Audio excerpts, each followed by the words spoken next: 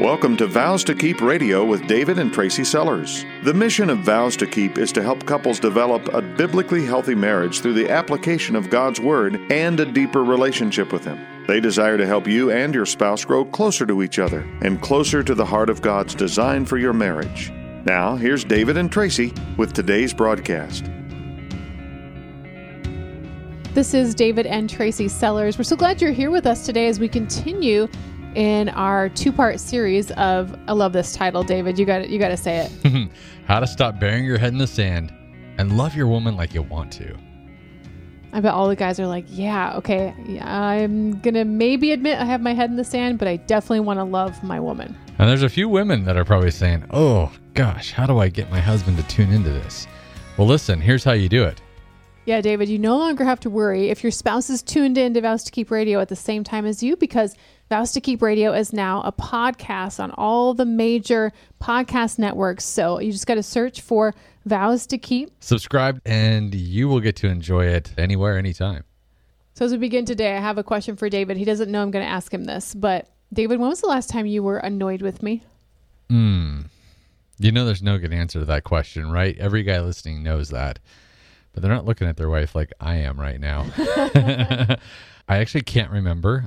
I would have to think it's probably been within the last month, but I don't know. From personal experience, when I'm annoyed with you, David, it's because I'm not really seeing you. I'm really more seeing me in that situation. I'm annoyed with something that you're doing. You're distracting me from something that means something to me. You want to sit down and talk, and boy, I really got something else I'd rather do. It really is because I've got my eyes focused on me. But a lot of times that annoyance towards our spouse can elevate to the next level. That's right. It goes from annoyance to anger. And anger because you feel like this person who's supposed to be loving you is hurting you. Annoyance can turn into something different when we're annoyed with our spouse's sin. It turns into sort of this irritant in our household, this fiberglass in the bed, and we start to itch all over. We're really wondering what's wrong, and we begin to realize it's a sin that's left unaddressed. And if we don't address it, really our hearts can turn bitter, and that bitterness can turn to anger. The sin that they're in the middle of right now, you're paying the price for that. Well, that turns into apathy, and pretty soon it turns into avoidance. And today our show is focused on how you as a man can stop that cycle, how you as a man can no longer just stick your head in the sand and be in avoidance mode, how you as a man can be the lover to the woman that you married. So many of us live in a world where avoidance is our solution. We stop communication. In fact, there was a study done of 1,000 British men that found, this is in 2018, that found that 25% of men, they don't even know how to cope with what's happening in their home. So where do they go? They go to the bathroom. 7 hours are being spent, according to this survey, of guys running from their family. When communication begins to come to a grinding halt in our marriages, we wonder, okay, how am I supposed to talk with this person? Every single conversation is going downhill. Every single conversation is a blow-up fight, so it's better just not to talk. But I really want to talk, or we really need to talk, and I don't know where to start. Well, if we look at Jesus' relationship with the church, Jesus is like our bridegroom. That's what the Bible calls him, and we are his bride. So how interesting would it be to do a study on how Jesus spoke to people in the Bible? We have 4 books from the New Testament that talk about him, Matthew, Mark, Luke, and John, that include his real conversations with people that maybe were all in, like they totally believed in him. They had a good relationship. Like sometimes you see that in a marriage where the husband and wife, they can just talk about anything. The husband can call the wife out on her sin and vice versa. And then there's those people that Jesus encountered that really weren't all in with him. They were skeptics, and that's sometimes how our marriage can feel as well. Like my spouse maybe isn't my enemy, but they're sort of watching and waiting. When am I going to mess up, or when am I going to do stuff right? So let's do this really interesting study here together today, looking at how Jesus spoke to his disciples, what methods he used to speak with them, why he spoke with them the way that he did. And then we're going to look at how Jesus spoke to the crowds, those people that were following him. He speaks to them in such ways that we can apply these things to our marriage relationship. Okay, so let's start, David, by looking at how Jesus spoke to his disciples. It's interesting when we go look at like Mark chapter 6. Jesus has been praying. He's been spending time with his Father. And I think that what we're going to find is that enabled him to respond with a passion for his disciples.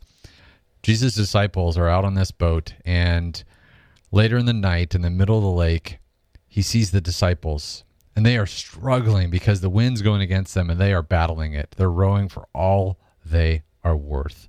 What does Jesus do? Well, he comes out onto the lake. He walks on water, and in that moment, he gives them some very important encouragement. He says, "Take courage. Don't be afraid." And he even jumps into the boat with them, and immediately the winds died. And of course, they were completely amazed. But I think we learned something from being in those same kind of moments. You know, the ones where there's chaos, there's fray inside your family. What is Jesus doing in this situation? Well, he's responding immediately, and he's responding encouragingly. So many of us husbands want to be someone like Jesus who can literally change the storms of life. We see that our spouse is in a time that is not calm, where she feels out of control. But just getting in the boat with her is what she really needs. If she's been shipwrecked for a while and you've been passively standing back, I want to encourage you, man, that now is the time to act, to immediately begin to speak encouragement into her life. Now, she may not receive it. She may be skeptical. If you approach that with a heart to love like Jesus did, she will look at you and wonder, just like the disciples did when Jesus got into their boat. I think a wife is definitely going to recognize that immediacy of the response of the husband, especially if that isn't something he has been doing. If it's a little bit out of character, yeah, the wife might be wondering, but she's going to embrace it. Another way that Jesus spoke to his disciples, David, and I think that in marriage, this is something that gets passed by, is he spoke to them frequently. He spoke to them in depth. He didn't just talk about some surface level stuff every once in a while, or even surface level things all the time. He talked about things that mattered. Mark 4:34 says that when they were alone, that's Jesus and his disciples, he expounded all things. He explained all things to his disciples. He wanted them to know his heart. And as men, I think it's so hard because oftentimes we either don't know what we think about something, or more importantly, we don't want our wives' feedback. And that is such a shame. Think about when the last time was that you were alone with your wife and you just shared your heart about things, not in a way that defined what the future was going to be, but in a way that expressed what your desires were. Are you looking for ways to explain your heart to your wife? Because a man who displays his willingness to be known by his wife is going to automatically display his desire to know her as well. It's an open door. When one person shares about themselves, that they open for the other. I think sometimes we get a little stuck in our conversations in our marriage. Seems like maybe we're talking about the same old thing all the time, or like, how do I even begin to share my heart with this person? It's been so long. I don't know where to start. Well, the next thing that Jesus did, I think we can take and apply to our marriage relationship even today.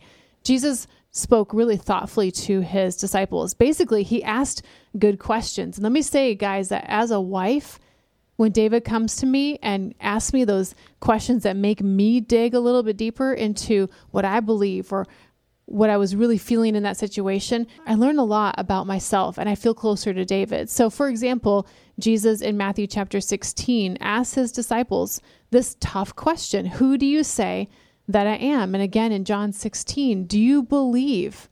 He's asking the hard questions because he wants them to dig deeper. So many men are aware of the fact that their wives want them to speak. And a lot of this boils down to being willing to actually ask those challenging questions. Imagine Jesus asking you today, my friend, who do you say that I am? Well, that's a question I think most of us would welcome the opportunity to talk to Jesus about. If you were to ask your wife what she believed about Jesus, and not looking for the Sunday school answer, but really looking to apply it to her life right now, does she see God as sovereign? You begin to walk through those attributes about who Christ is and about the strength that God brings into our lives, and pretty soon, life can change. One minute I think we can go from feeling like we have the faith to move a mountain, and the next to feeling like a spiritual weakling. And I think our wives can go through the exact same thing. It is so critical that you keep a close tab on her spiritual pulse, not just by evaluating her from a distance and sort of judging that. I'm talking about by asking good questions. The questions that express a care, the questions that express a desire to know her real heart. Most women, including me, are moved toward and pressed by a husband who wants to know them, who cares enough about them to do a little bit of digging. Those thoughtful questions show that. Here's a cue for you guys, okay? If she is digging on you, it's a sure sign she wants you to dig on her. She's trying to open up the dialogue. So guys, you probably have those days where your wife is in the bathroom and she's got tears in her eyes, or she shut herself away in the bedroom saying she can't take it anymore. Or you can just read her body language that something isn't quite right. So in our household, when David is sensitive and just sort of like keeping that pulse on me, like how am I really doing? What I need in those moments is truth. And that is how Jesus spoke to his disciples. He spoke to them truthfully. He was always pointing them back to the scriptures, like in Luke chapter 10, verse 26. What is written, he said, in the law? How do you read it? Let's see what God's word has to say. And it's not just a good question, guys. This is spiritual leadership 101. It's what God has asked us to do, to disciple our wives, to teach her what God's word says and how it plays out in real life, to guide her back to the path where she finds Christ, the answer for every battle. This isn't just the kind of things we do to start good conversations. This is the stuff that we do to take our marriage down the road, down the journey in a really strong way. Because what's cool about this, guys, I think a lot of us want to solve problems. We want to have that answer. And so many times when we don't have the answer, we clam up. You see, when you use God's word as the tool to help shepherd not only you, but her, you actually fade into the background. So does your wife. God's word stands as the measuring stick, not some self-made standard, because what you don't want her to see is just your opinion, something that is hard and fast in your thought process. No, what you want her to see is the red words that are on the pages of the Bible, not the black and white that you would paint your own picture with. When you take yourself and your judgments out of the equation, now you are really leading her. Now you're really loving her toward godly change. And there's so much hope in that for both of you. All right, David, let's look at two more ways that Jesus spoke to his disciples, those people who were in his inner team. He spoke to them in this partnership way. He invites them to be part of what he's doing. I think a lot of times in marriage, we tend to sort of do our own thing, and that leads to isolation. But I love how Jesus, no matter how weary he was, and the Bible says he was tired, despite the disciples' lack of compliance and even understanding. They'd been with him all these years and they still didn't really get it. He sees past all that. He sees past what he would be tempted with, things like annoyance and frustration with them. And he sees to what their hearts really, really need. He says, come on along with me. Let's do this thing together. So the disciples needed to be next to Jesus, really invited into his story so it becomes part of their own. Now think about this in your own life. Where is it that you need to invite your wife into the moment to participate in something with you? I think so often us guys, we're into something and our wife is into something else. And sadly, we let that divide remain. And the example that Jesus shows us here is that life is a partnership. The people that are around us should be invited into what we're doing. It may not always be their cup of tea, and you may need to do the same thing. Go jump into what she's interested. Do things together to show that this is, in fact, a partnership, that we are better together, even if it is something that maybe isn't totally my cup of tea to begin with. And the last way we're going to talk about how Jesus spoke to his disciples, he really spoke to them realistically. He didn't sugarcoat things. He told it like it was so that they could be on mission together, like we just talked about. If you look at Matthew 9, this is a great example of that. Jesus said to his disciples, here's the reality of the kingdom of God. The harvest is plentiful, but the workers are few. I don't think we should be afraid in our marriages to speak the truth, to be realistic with one another, to be authentic about what we really need. I think no matter where you're at in your marriage, you can speak to your wife like we just talked about, but sometimes there is a little bit more estrangement between the two of you. Maybe you really are feeling like you're on opposite teams right now, or maybe you feel like you're being judged by your spouse right now. So how do you talk with a person like that? Well, we're going to look at that right now, how Jesus spoke to the crowds. It's such a great study because what we learn from Jesus is exactly what we need to do. Jesus wasn't someone who was wrapped up in being defensive. He wasn't someone who was overcome with resentfulness. A lot of the things that defined how he spoke to people that were skeptics are the very same tools that we can use to approach a wife who maybe is skeptical of us as a leader. One of my favorite ways that Jesus speaks to the crowds is in Mark chapter 6. Jesus was in need of rest. He had been followed by large crowds of people. As we read through the Gospels, we see this a lot. And he felt the need to draw away with his disciples for this time of rest. But when they came to a quiet place of rest, this large crowd was there again. They were waiting for Jesus, and they had lots and lots of needs. But here's how he talked with them. He spoke with them compassionately. And that's the same way that it should be for us as men. Compassionate, loving on our wives and even our children. Because let's face it, we've sometimes had those hard days at work, and sometimes our wives even know it has been this way. That was last night in our house, Tracy, right? So often what we're really focused on is us, and we ignore that there is still a gap for our family. There's still something that's lacking in our wife. And, I know how tempting it is to think to myself, oh man, I need a break. A little YouTube time, maybe a jog, a little quiet time with our earbuds, listening to whatever we want to listen to. But that's not the example that Jesus gives us. In Mark 6, verse 34, it says, Jesus saw this huge crowd as he stepped from the boat, and he had compassion on them because they were like sheep without a shepherd. So he began to teach many things. And again, we find in Matthew 9:36, when he saw the crowds, he had compassion on them because they were harassed and helpless. How powerful is it when you see your spouse as a sinner just like you are, just like me, who every day has been harassed by the enemy. They're helpless against his attacks without proper armor, without the word of God. And you're the biggest ally they've got. The biggest asset that we have in our daily fight against lies and sin is our spouse. So where is your spouse compromised? Where has she been harassed and feeling helpless? Where is she in need of compassion? It's most likely not an area that you look and go, oh, sure, I can help in that. It's probably that area that is the most ugly part of their life that needs compassion. That most glaring sin where they need the most protection. But you've got to get in among the muck and the mire to do the work. Take compassion and courage and approach just like Jesus did. He saw the need. He was willing to actually go look at it rather than put his head in the sand and run away to get his rest. Jesus saw them. He taught them. He gave them what they needed. And you might be saying, okay, hold on, David. Jesus was God. He's got unlimited resources. How could I love this woman when I'm empty? I'm tired. I've had a day that has sucked it out of me. And maybe it's actually her that sucked out your last resource. But the thing is, you don't have to have it in you, so to speak. Jesus spoke actually out of his Father's resources. That's what it says in John 7:16. He says, my teaching is not my own. It comes from him who sent me. John 14:10, the words I say to you, I don't speak on my own. Instead, it is the Father dwelling in me. You and I have that same promise that we don't have to come up with this out of the blue, on the fly. We've got God's word. He's given us the resources that we need.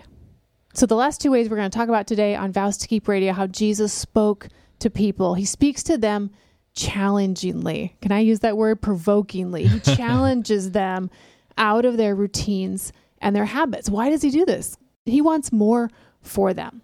If you look at the Sermon on the Mount, he's speaking to lots and lots of non-believers, and he knows what they've been taught. He sees, however, the error of those beliefs, and he's willing to take some censure, some criticism even, to challenge them in their beliefs. This is where so many husbands struggle, because I think we see that Jesus knows that these people have such greater potential.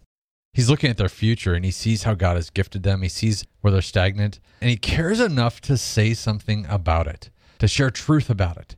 So how about you? How is your spouse gifted? Where are you helping her to see what that is? Where are you loving her in a way that would challenge her to get off of those dead center issues? Where does your wife need to be challenged? What we see is that Jesus provides an example to you and I to be challenged for someone else's good. It's not about whether they're going to follow your leadership. It's that will you love someone enough to see them through something that they can't right now see. And this last way that Jesus spoke to the crowds, he speaks to them wholeheartedly. I love that Jesus does not hold any of himself back, even though he knows that most of these people that are listening are going to actually reject him. They are going to do something even harmful to him. Some will even torture him and kill him, send him to the cross. So often we're not willing to take that kind of heat as a husband. We're counting the cost. We're saying, you know what? The lash back is going to be too great. I'm not going to do it. There's no point. But I want to encourage you, Jesus knew the cost. He knew that death on the cross, and the worst kind of death you can imagine, was exactly what was going to be coming to him. And what did he do? He took the punishment that you and I deserved. 2 Corinthians 8:9 says, "For you know the grace of our Lord Jesus Christ, that though he was rich, yet for our sakes he became poor, so that you, through his poverty, might become rich." That's the kind of love we're talking about. That's the kind of sacrifice that I'm asking you as husbands to take on. It's an amazing example of how we are to love our wives, how we are to speak to them with wholeheartedness. We see that truth echoed again in Matthew 20:28. The Son of Man did not come to be served, but to serve, and to give his life as a ransom for many. So I wonder what riches you have that God has given you that you could use to ransom your wife from the futile ways in which she is living. Because we all are living in a futile way in some way or another. In our marriage, Tracy grew up in a home that struggled with legalism and performance. And I feel very blessed to understand God's grace for me and for her in such a way that I don't struggle with it. But I've seen and heard her, and it's something I constantly keep a pulse on. And I can choose to speak with her compassionately about this, sharing the truth that she needs, or I could withhold it. Because sometimes it's a difficult topic to think, oh man, again, we're going to talk about this again. But this is what God has challenged us with. All of us as men, we recognize some struggle in our spouse, and God is asking you to offer yourself all of the resources that God has given to wholeheartedly dig into that, to love her in a way that would recognize that you've got enough, not only truth from God's word, but the very Holy Spirit living inside you. If you've accepted him as Savior, that you can go after her. As we wrap up here today, I want to ask you guys this. Where do you need to offer yourself to your wife wholeheartedly? Where might it be that you're expecting a sting, a little backbite, if you get too close? But what if you're willing to let Christ provide for you? What if you're willing to rather than count the cost, you're willing to actually pay the cost to get close enough to her? What if you're willing to love them enough to tell them the truth, but with grace? What if you no longer fought for things to be fair, but let out with the toughest stuff? What if you were willing to protect her from being in constant mommy mode by stepping up as a dad? What if you took on spiritual leadership in a way that meant that you were there for the small incremental conversations in your home? Not just the big ups and downs, not just the explosions. Because I think that so many of us husbands, we're problem solvers. But someone who's a spiritual leader has got to be aware of how to point someone appropriately, to go to work, to provide accountability in the toughest times, to be someone who effectively follows Christ. Men, what you are called to as husbands is a higher calling. You are called to disciple. You see, everything we read about Jesus here, it shows his heart for his people. He loved them, yes, but he saw his role in their life first and foremost. Do you see your role in your wife's life? Not what she wants it to be, not even what you want it to be. You see how God has defined it to be. You were called to lead her into a greater walk with him by doing so together. Men, mentor your wife toward God. And if you don't know her heart or where it stands today, stop trying to answer every problem. Start taking her to the only one that can. Vows to Keep is supported by a team which includes biblical coaches, writers, and pastoral advisors. If you have a desire to serve marriages in your community, we would love to hear from you. Vows to Keep is a not-for-profit marriage ministry designed to bring God's encouraging truth to the marriages of our area. As a not-for-profit organization, our commitment to Christ-like marriages includes providing much-needed services regardless of a couple's financial ability to offset the cost of Vows to Keep operations. If you are unable to donate your time or abilities but would like to help support Vows to Keep financially, visit vowstokeep.com and click on the donate link. This program is sponsored by Vows to Keep of Zanesfield, Ohio.